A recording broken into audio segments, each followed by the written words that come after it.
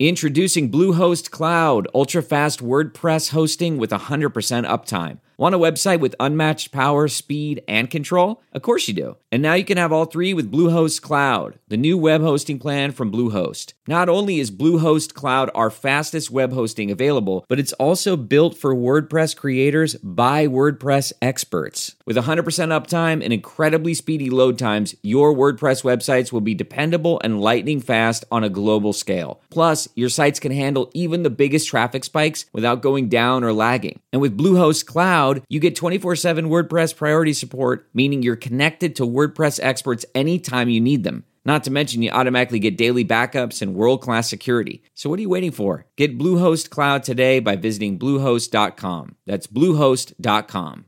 Worried about letting someone else pick out the perfect avocado for your perfect impress-them-on-the-third-date guacamole? Well, good thing Instacart shoppers are as picky as you are. They find ripe avocados like it's their guac on the line. They are milk expiration date detectives. They bag eggs like the 12 precious pieces of cargo they are. So let Instacart shoppers overthink your groceries so that you can overthink what you'll wear on that third date. Download the Instacart app today to get free delivery on your first 3 orders, while supplies last. Minimum $10 per order. Additional terms apply.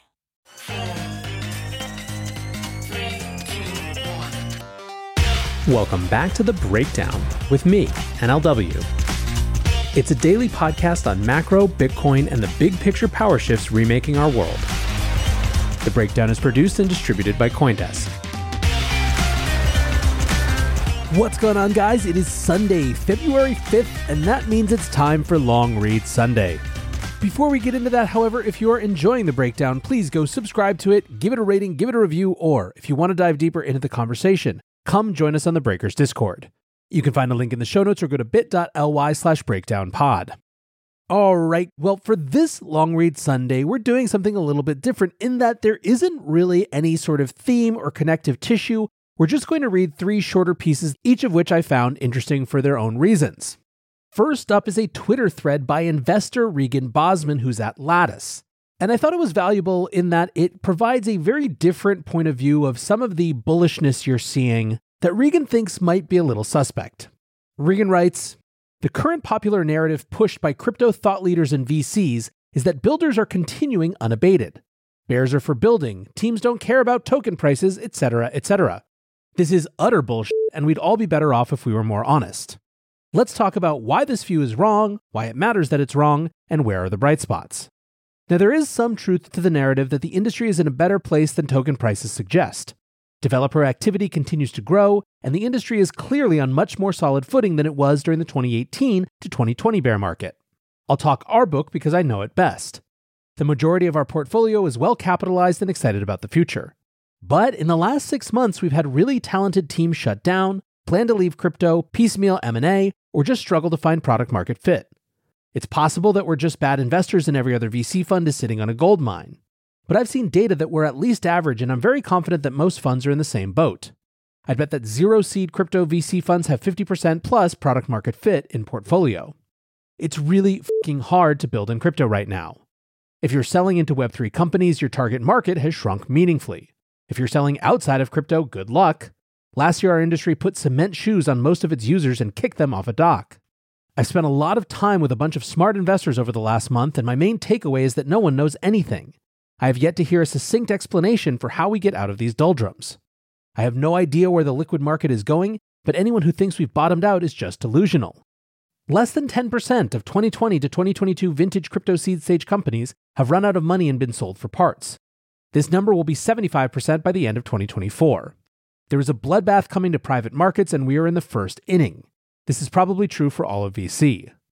At this point, Regan points to a thread from another venture capitalist outside of the Web3 space named Tom Lovero, who writes, "Prediction: there's a mass extinction event coming for early and mid-stage companies.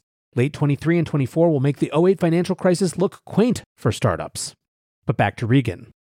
I call out this bullshit because it hurts the industry and it hurts founders. One of our founders this week described it succinctly. There's a lot of wrong signals in crypto for founders. I think you can kind of just boil it to follow the money, but it's not always that clear. There is generally very little honest discourse within crypto. This has real consequences. It's insane that billions were deployed on the assumption that play to earn was the future of gaming without much critical thought.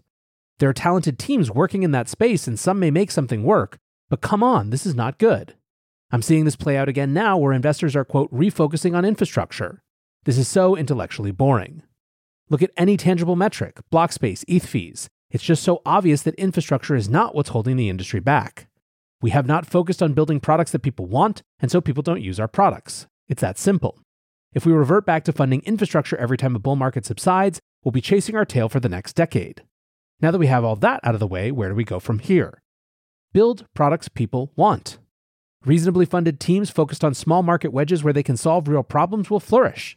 They'll be able to pick up great talent, grow revenues, and stay focused. Reasonably funded is key. The worst place to be is having $20 million on your balance sheet, a sky-high valuation, and zero idea of product market fit. You won't be able to raise more money, employees know their options are underwater, and it's hard to be nimble and lean with 10 years of runway. Pick a small market wedge that you know you can serve well and grow from there.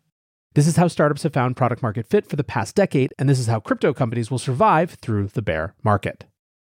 The era of build it and they will come is clearly dead. Find a market niche, build, iterate, repeat. I'm actually quite optimistic about where the industry is headed. A lot of leverage and bad actors have been wiped out. But if we're not honest about what's not working and why, we're going to end up back in the same place. All right, so that is the thread from Regan, and I saw a bunch of different discourse around this. On the one hand, I definitely think that a lot of people appreciated that he's providing a counter narrative to the sort of we're all going to make it WAGMI that characterized the last bull market and just isn't the case. At the same time, I also saw a lot of folks say, hey man, this is basically you're just describing the challenges of startups. Product market fit is hard for any industry, not crypto alone. A huge percentage of even funded startups fail. So is it really that depressing a situation? Or do we just have to acknowledge that, yeah, most of the startup companies that try to build anything meaningful in Web3 aren't going to work? Now, I do think that Regan is also probably identifying something that's pretty important for crypto venture capital going forward, which is the fact that even relative to other types of venture capital, it can be extremely meme-driven, in that the sort of X to earn or whatever the latest fad is can concentrate resources even faster than in other types of early risk stage capital spaces. That might not be the best aspect of the crypto venture sector. I also do think that this idea that there's going to be a specific moment where a lot of privately funded companies run out of runway is true. Companies that raised at the peak of the last cycle just structurally are going to have a hard time. Capital is sitting on its hands. There may be less dry capital than it actually seems, because a lot of funds don't feel like they could actually call the capital that they technically have allocated to them from LPs right now. And just in general, a lot of the dynamics of the last rounds that companies raised were the peak and end of the post-GFC world of easy money. We've clearly switched to something different, at least for the time being. And that's going to make every new round raised a lot harder than the last ones. Most companies won't be able to do it. So anyways, I think there's a lot of truth here, and I think it was a worthy read, and I appreciate Regan for sticking his neck out and saying something that was likely to be unpopular, even if it brings up some pretty important conversations. Next up, we're reading What's Holding DAOs Back by Scott Fitzsimones, the co-founder of CityDAO. Scott writes, in 2021, DAOs broke out of their blockchain confines and spilled out into the real world. Up until that point, many decentralized autonomous organizations stuck to managing financial protocols or stewarding digital assets. Buoyed by a new set of DAO laws in Wyoming, Vermont, and Tennessee, a wave of crypto collectives began pursuing audacious acquisitions of real-world assets, including rare art, a golf course, a copy of the U.S. Constitution, a National Basketball Association team, and real estate. Disclaimer, your author founded CityDAO, which purchased 40 acres of land in Wyoming. However, it became evident as soon as DAOs collided with the real world that these powerful new vehicles for crowdfunding and organization are constrained by immense coordination and regulatory costs that can negate the benefits of using a DAO in the first place. By understanding these costs, entrepreneurs, researchers, and regulators have the opportunity to help DAOs deliver on their promise to create a fairer internet. On the coordination side, DAOs add friction to using resources by requiring members to pass proposals. By default, most DAOs of today are at risk of being what Ethereum co-founder Vitalik Buterin would call a vetocracy, where the default outcome is no unless a proposal sponsor rounds up sufficient support for their project. In some cases, the fact that democratic process adds friction is a feature, not a bug. For financial protocols that steward millions in user deposits, it should be difficult to change settings that could impact tens of thousands of users. In the earlier stages of value creation, however, a core team should have authority to take dozens of small actions towards a goal without the friction of writing proposals. Many projects were eager to cede that authority and adopt the DAO moniker earlier in their life cycle, in an attempt to garner community enthusiasm, saddling themselves with the burden of coordinating hundreds of people just to take baby steps. Plus, most DAO infrastructure and tooling is built on the assumption that DAOs will be primarily interacting with smart contracts, meaning that there is a dearth of thought put into enabling members to take action in the real world. On the regulatory side, starting a DAO is easy. You can create a multi-sig in minutes. The cost of starting a compliant DAO, however, is immense. Everything from incorporating an entity to paying contributors in jurisdictions around the world can take weeks of legal work and rack up hefty bills, making the idea of starting a DAO seem like a fool's errand. If a DAO needs a lawyer and an accountant just to operate, that's an immense barrier to entry. When it comes to raising money, vague securities laws can make crowdfunding a risky endeavor. When it comes to spending money on anything off-chain, a DAO will need to open an institutional trading account or off-ramp, which can be a multi-month affair. And if the DAO owns real-world assets like land and trademarks, the cherished property of forking, which allows a group that disagrees with the main group to branch off, becomes even harder or impossible. Many of these coordination and regulatory costs can be solved with innovation. Entrepreneurs are building tools to ease burdens of DAO payroll, compliance, and governance. Some of these barriers must be addressed at the policy level, for example by clarifying DAO statutes and securities laws. More research is also needed on governance mechanisms in order to move DAOs away from vetocracies and towards meritocracies. Sometimes, though, the high coordination and regulatory costs are simply worth paying. For example, important pieces of internet infrastructure that touch the lives of many ought to be decentralized. MakerDAO, which acts as a sort of Federal Reserve guardian of the stablecoin DAI, is a great example of something that should be very decentralized because trust in the protocol is established by the fact that it's, theoretically, stewarded by a large group and immune to the whims of a single person. The success of Bitcoin, Ethereum, and the internet itself is largely due to decentralization, which has brought them robustness and passionate communities. Making DAOs work is an important project for humanity because they promise us a more democratic future where we own and govern the town squares of tomorrow. One thing is certainly clear. Demand for democratic systems is increasing, and people are skeptical of a few platforms ruling the internet. By lowering the coordination and regulatory costs, we can make DAOs more viable and help them fulfill their original vision to create a more level playing field and a more democratic internet. Back to NLW here. My 2 cents on DAOs is that I cannot believe that in an internet-native world, there will not be internet-native organizational forms. DAOs have always struck me as something that was at once incredibly interesting, but at the same time extremely susceptible to complexity creep. I've always thought that the first use case for DAOs was going to be kind of exactly what we've seen, which is resource or asset coordination DAOs where the only decision is what thing to buy or hold. However, I want to point out that while Scott's conclusion is nominally that we must lower coordination and regulatory costs, which I think is fine, I think his most salient point is the idea that in some cases, as he puts it, the fact that democratic processes add friction is a feature, not a bug. Democracy didn't become the system of government it became because it was easy and efficient. The most efficient form of government is authoritarianism or fascism, where there's just one person making all decisions. The fact that it's efficient doesn't make it good. Democracy is designed to be messy. It is designed to slow down change in many ways, while also creating a mechanism for it. The idea that there may be circumstances, contexts, where that sort of messy process is actually better than a more efficient process is something that's worth thinking about. Join CoinDesk's Consensus 2023, the most important conversation in crypto and Web3, happening April 26th through 28th in Austin, Texas. Consensus is the industry's only event bringing together all sides of crypto, Web3, and the metaverse. Immerse yourself in all that blockchain technology has to offer creators, builders, founders, brand leaders, entrepreneurs, and more. Use code BREAKDOWN to get 15% off your pass. Visit consensus.coindesk.com or check the link in the show notes.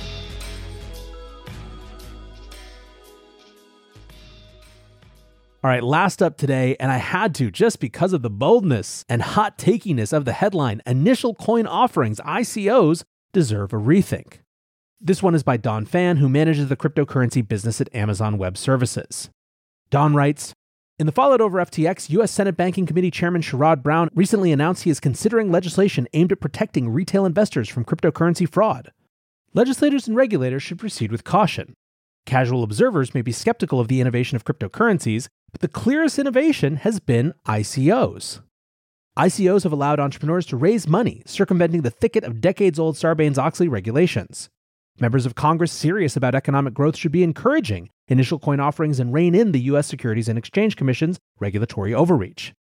Initial coin offerings are a technical innovation that disrupts the current fundraising apparatus calcified after the passage of Sarbanes-Oxley. Sarbanes-Oxley should serve as a cautionary tale. Passed in the aftermath of the Enron Arthur Andersen accounting scandal, Sarbanes-Oxley was meant to boost investor confidence and protect retail investors. Instead, it has made it more difficult for entrepreneurs to access public capital markets. Startups are now staying private longer precisely because accessing money from the public markets has become so burdensome. The U.S. Congress took a step in the right direction with the Jumpstart Our Business Startups Act, the Jobs Act of 2013, which promoted equity crowdfunding, the kind most associated with platforms such as Kickstarter and AngelList. The intent of Congress was to allow more investors to take part in the growth of early-stage startups and for startup founders to be able to raise money from a much wider range of people. Congress pushed in the right direction by promoting equity crowdfunding, but Congress could not foresee how much bigger the ICO market would be. According to data compiled from CB Insights, $19 billion has been raised since 2013 through initial coin offerings, while only $969 million has been raised through equity crowdfunding. Clearly, ICOs have won out. While AngelList and Kickstarter were innovative for their time and paved the way for our understanding of equity crowdfunding, they are centralized platforms that were ultimately limited in their scale. The intent of Congress was to make fundraising easier for founders to raise from small investors, exactly what ICOs do so well. The SEC bears the most responsibilities for giving ICOs a bad name and has vastly overstepped its authority as an executive regulatory agency. The SEC does not have final say over cryptocurrency regulation. Congress does. While the Jobs Act intended to make fundraising easier, the SEC is pushing for an overregulated regime that replicates the worst features of Sarbanes-Oxley. If the SEC gets its way, fewer retail investors will be able to take part in the growth of early-stage startups, and startup founders will only be able to raise from a limited range of sources. The chilling effects of possible SEC enforcement can be seen in how cryptocurrency entrepreneurs must contort themselves to avoid the ICO term for fear of an SEC crackdown. Founders now use incomprehensible terms such as initial decentralized offering and token generation event to disguise what would otherwise be a simple fundraising exercise. Congress should use the provisions of the Jobs Act to provide ICO entrepreneurs with a safe haven of legal protection from SEC enforcement. Further SEC regulation of ICOs should be viewed as protectionism over initial public offerings or IPOs, in which an agency led by a former Goldman Sachs partner protects the IPO ecosystem of investment bankers, auditors, corporate lawyers, and regulators who bear the most risk of ICO disruption. A regularly quoted statistic is that most ICO-backed ventures shut down within 4 months. Legislators and regulators need to convincingly distinguish between fraud and failure. Business failure is not a crime and should be encouraged by lawmakers attempting to encourage economic growth. Regulation is often a zero-sum game because rules aimed at protecting retail investors, the proverbial grandmother who has lost her life savings in the latest crypto fad, come at a real cost to entrepreneurs, who must contend with more rules while being starved of the capital needed to grow their businesses. Chairman Brown and Gensler may be sincere in their desires to support growth in tech entrepreneurship, but they risk strangling the clearest source of funding for future innovation. Most potential retail investors have heard that cryptocurrencies are largely scams they should avoid, so the benefits of regulation will likely be minimal. On the downside, another layer of regulation will make it more difficult for entrepreneurs to raise the money needed to grow their businesses. If more regulations pass, it is foreseeable the innovative startups of the future will be built in foreign countries far away from Silicon Valley, far from American shores.